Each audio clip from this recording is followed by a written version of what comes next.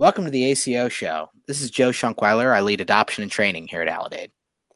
I'm Josh Israel, a medical director here at Aledade. And today is March 18th. We are talking to you in real time in the midst of this COVID-19 crisis. And we are here with Farzad Mostashari. Farzad, you are the CEO of Aledade, and also you have a master's degree from the Harvard School of Public Health. You were an assistant commissioner of epidemiology services at the New York City Health Department, and you were an epidemic intelligence service officer at the CDC, or a disease detective. So I will start by stipulating that you're probably a good person to be talking to today. Yeah, I never thought that this would be helpful in running this company, my medical epidemiology training, but here we are. So how's your week going, Farzad?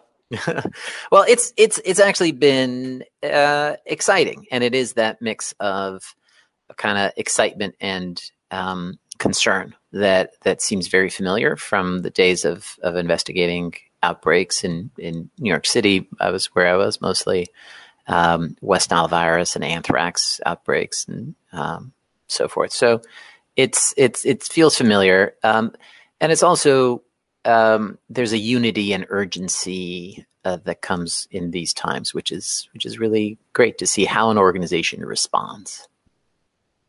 Farzad, like so much these days, this is played out on social media, in particular Twitter. And I know you in particular have had an interesting trajectory throughout this process. Can you talk us through that a bit? I mean, I like Twitter because I feel like it's a way to share and also to organize. It's almost like, how you write, you organize your thinking. It helps me organize my thinking in terms of what are the issues of the day, when we were shutting down, to talk about how we were part of a national movement that was taking matters basically into their own hands because, frankly, federal leadership had failed us. And my hope that even though it's haphazard, even though it's not as organized as it could be, and even though in some places we're probably the virus is not there yet, and in a way you could think of it as having, incurred economic costs, but other places, unnecessarily other places, it's probably too late and we're not doing enough. But nonetheless, I felt some optimism that all of us acting individually could muddle through. And I thought it was important to share that feeling. And there was a, huge response to that. There was also an earlier post when I was just like, oh my God, I am worried, folks. I'm worried we don't have a national strategy around and a clear understanding of what is it that we're trying to do? What is the strategy? When do we switch from containment and testing asymptomatics and contact tracing to mitigation or suppression, to be able to put those thoughts out there and then see it really kind of resonate with folks and be an opportunity to educate as well. I really believe in, and I know a lot of people don't, but I really believe in Twitter as a place where you can educate people and able to reach some of the world's experts as well. If somebody had told me a couple of weeks ago that all these people would be staying home, not even for their own health, but to protect the health of other people in the community, I don't know if I would have believed it. But even my own kids, the first day where we essentially went to lockdown, they were quite angry at me because other people's kids weren't having to do the same thing.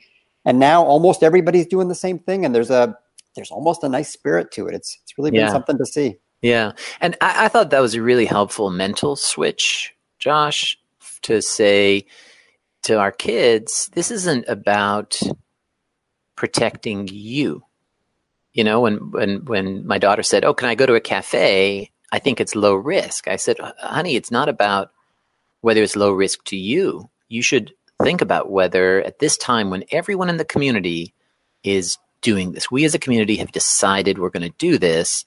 We want to do our part, and we want to be part of this flattening the curve movement. And also think about it literally in your day-to-day, minute-to-minute interactions and movements and actions. Pretend you have it. It's not pretend you want to protect yourself from getting it. It's pretend you have it, right? And then you'll find that you're not touching people and not getting close to people and washing your hands a lot more than if you take the other perspective of like, oh, am I going to get it? So I think practically speaking, as well as spiritually, it is a much, much more helpful frame of mind to say this is about us and our social obligations. Farzad, you referenced flattening the curve. Could you give a couple lines on that in the interest of the education that you discussed earlier? Yeah, I mean this virus is it's as it tends to with a reproductive rate of say 2.5, 2.6 and a relatively short doubling time. We could see it. I mean, the curve on a logistics scale is straight, which means that it's on an exponential curve, increasing tenfold every 16 days.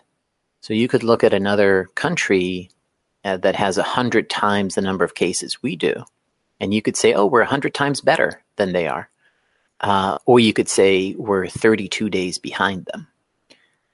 That's a very weird way to think, and yet day after day after day, we're going along that curve, where every day it's 15% more than the day before in terms of the number of new cases, which means tenfold in 16 jumps.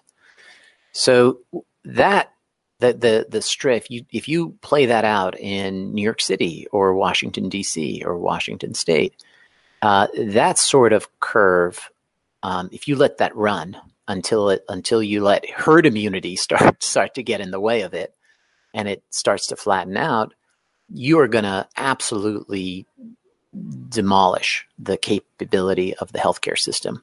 And this is somewhat of what we're seeing in Italy.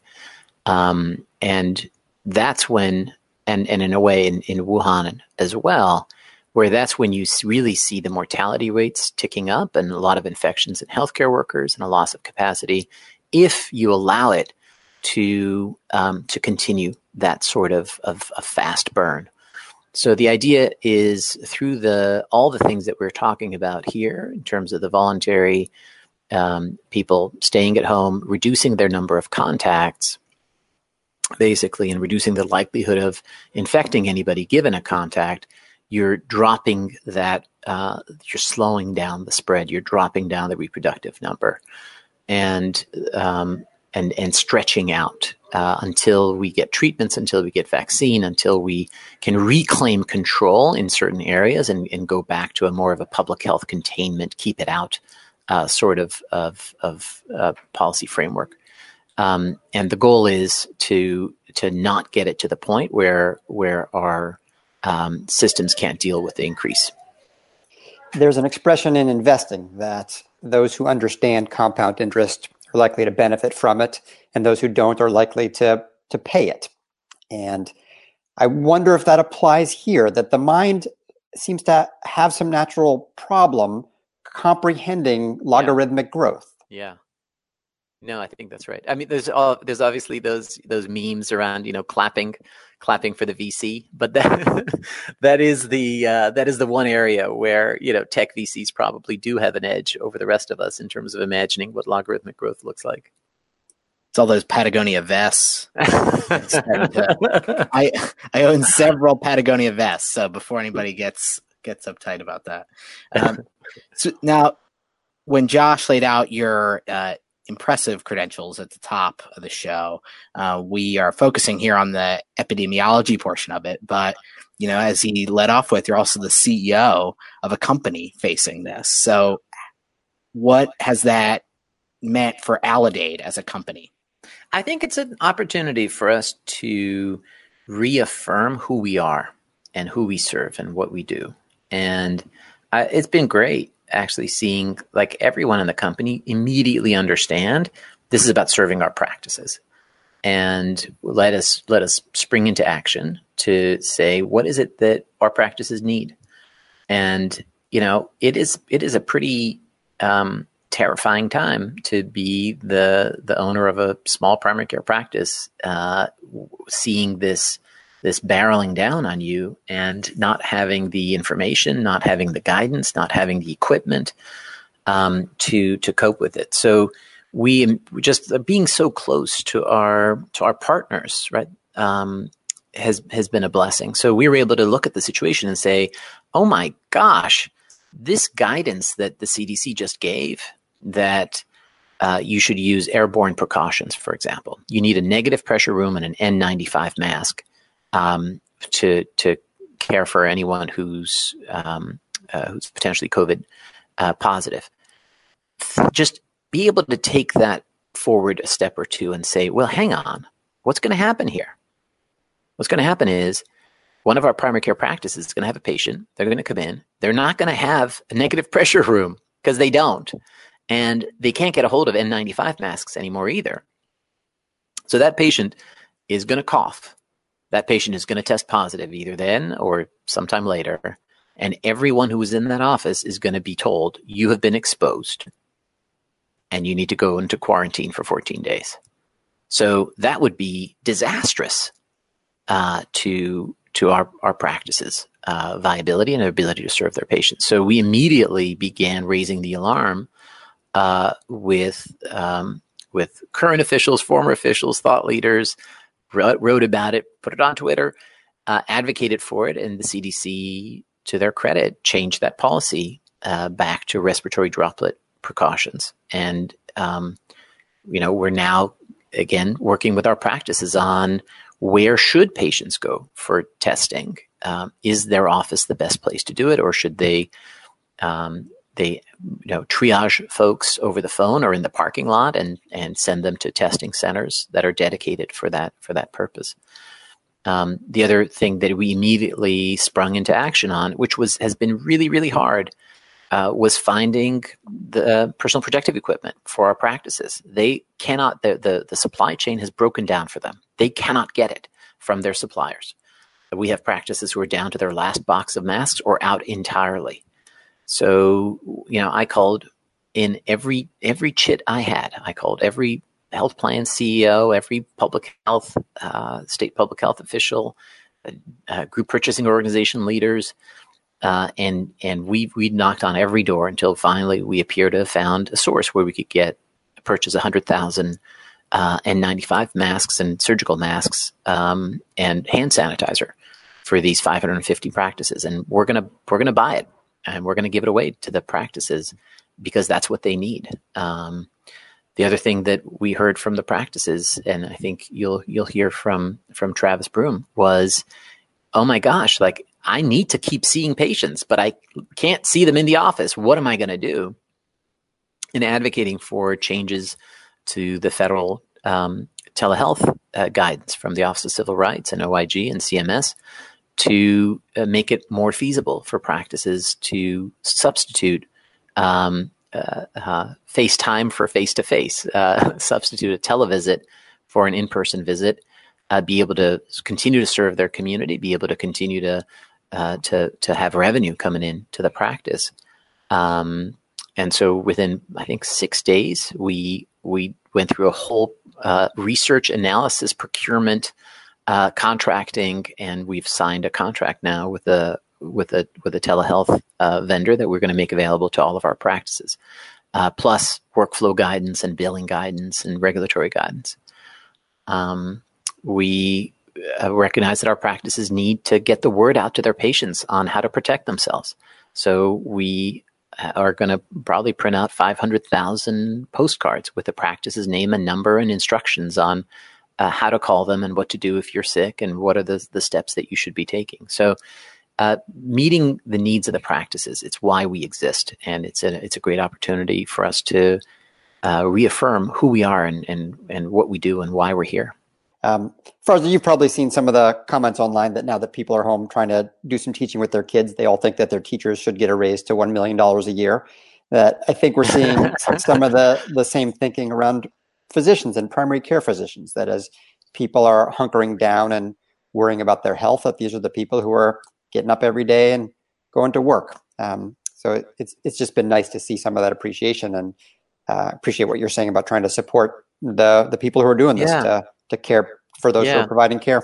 Yeah, we care for those who care, and they're the ones every day who run into the fire, and particularly situations like this where there's no question that they're going to be there serving their communities and their patients.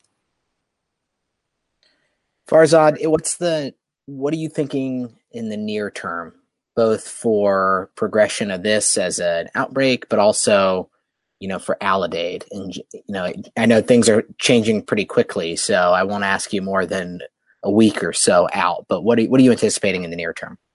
I actually think, Joe, that we have to think further out. One of the life lessons that I've gained from being in outbreaks is you're in a situation and the question that's staring you in the face, you could have anticipated, but you didn't. You couldn't look ahead a week, and it was entirely predictable, and yet you didn't predict it, that this is the issue we would be grappling with. And I think we actually have to step back enough and to think forward enough to not just react to the moment and keep reacting to the moment. So the country's in a basically, right, 15-day cool down, right? We have to be thinking, what happens on day 16? And I guess I'll tell you, I think on day 16, we're going to see probably a bigger jump in the number of deaths than we've ever seen. Because those lag. Anything that we've done, we're not going to see the impact of it for weeks. So 2 weeks from now, are we going to shut off all of this social distancing and working from home and school closures? Are we going to have the data to say, oh yeah, things are good now. Now we can relax? No, this is not a 2-week move. This is going to be at least 4 to 5 to 6 weeks. And even then, we have to use this time to prepare ourselves so that at that time, we will have the testing and the testing design to be able to understand what is happening to the pace of growth of new cases that are occurring. And one of the concerns that I have is that there will be testing availability, but we're not going to join the simple lab testing with a collection of the clinical and epidemiologic and demographic information needed to make sense of it, to understand not just for this person, are they positive or negative, but for this town, this community, is the community epidemic slowing or accelerating? We have to be thinking about those things ahead of time and preparing for them. Otherwise, we're going to be constantly at the mercy of the epidemic. Farzad, can you speak to the specifics of what is so concerning about COVID-19? There was something that came out just yesterday in the New England Journal of Medicine that said that it isn't that it lives on surfaces any longer than prior infections, although it does live on surfaces. It may simply be that it sheds at higher rates in the upper respiratory tract when people are still asymptomatic. What's your sense about what is causing all the harm here? Yeah, I think there's a lot we still don't know, and we're not really focusing on doing the types of studies that will help us identify, for example, the role of children in the spread of the outbreak. We're closing down schools, and I think it's the right thing to do if you're going to do a community-wide suppression, but we don't know. We know that children are infected based on the contact tracing experience in the Shenzhen CDC, that they had the same attack rate as adults. We don't know if they're infectious or to what extent they're infectious, and to what extent they serve as a vector for it. We don't know infectivity in the degree of infectivity in the pre-symptomatic phase. There's speculation, there's some mathematical modeling. It seems to occur. We know that it occurs sometimes, but we don't know if it's the driver of this or not. We don't know if people continue to shed and continue to be infectious after clinical recovery. There's even some question about how long that immunity can last. We don't know the ratio of people who get infected to the people who end up hospitalized. So there's a lot that we don't know, but I guess what frustrates me is we could know the answer to these questions if we had really, really crisp articulation of what the most important questions are, and directing resources not just to get more tests out there, but actually to answer the epidemiologic questions. Farzad, do you see any reason for optimism as this progresses? I guess I am feeling hopeful now. I was feeling more fearful when it seemed that people were not taking it seriously enough, and now I'm feeling more hopeful, and that's because, as Josh pointed out, the case fatality rate for this isn't that terrible. It's the spread. It's how quickly it's spreading with the R naught, right, of 2.5, 2.6. But if we can get that down to below 1, then we're going to start. This is going to start to we're going to reach the inflection point. But let's just think about what that means, right? What that means is that if the average person had 10 contacts a day, all we have to do is reduce that average person's number of contacts to 4. If we can get that reduction from 10 to 4 in the average number of contacts, that means that the reproductive number will reduce from 2.5 to below 1. So this is eminently doable. We don't have to cut it down by 97%, the way they did in Wuhan, to reduce to bring this epidemic down. All we have to do is if everyone does their part, if instead of shopping 5 times a week, you shop once a week, right? You've reduced your contact rate. If instead of washing your hand never after you wipe your nose, you now do it, 60% of the time, that's a huge improvement, right? So it's the cumulative impact. And some people aren't going to do it, but other people are going to do it more religiously. And we as a society, all we have to do, just think about that, right? Like all we have to do is go from 10 to 4 in terms of the number of contacts that we have. And this thing will slow down and will wrap up. And we're going to be able to get back to regular commerce, though we may be wearing masks, right? And I think we have to be prepared to live life at least for another 18 months in a different way. But this need not be the devastation that it could be if we don't take action. Well, Farzad Mostashari, CEO of Aledade, epidemiologist, we appreciate your taking the time. And I know I speak for a lot of us when I say we are glad you're leading this ship right now. Thanks, Josh and Joe. Thanks for joining us.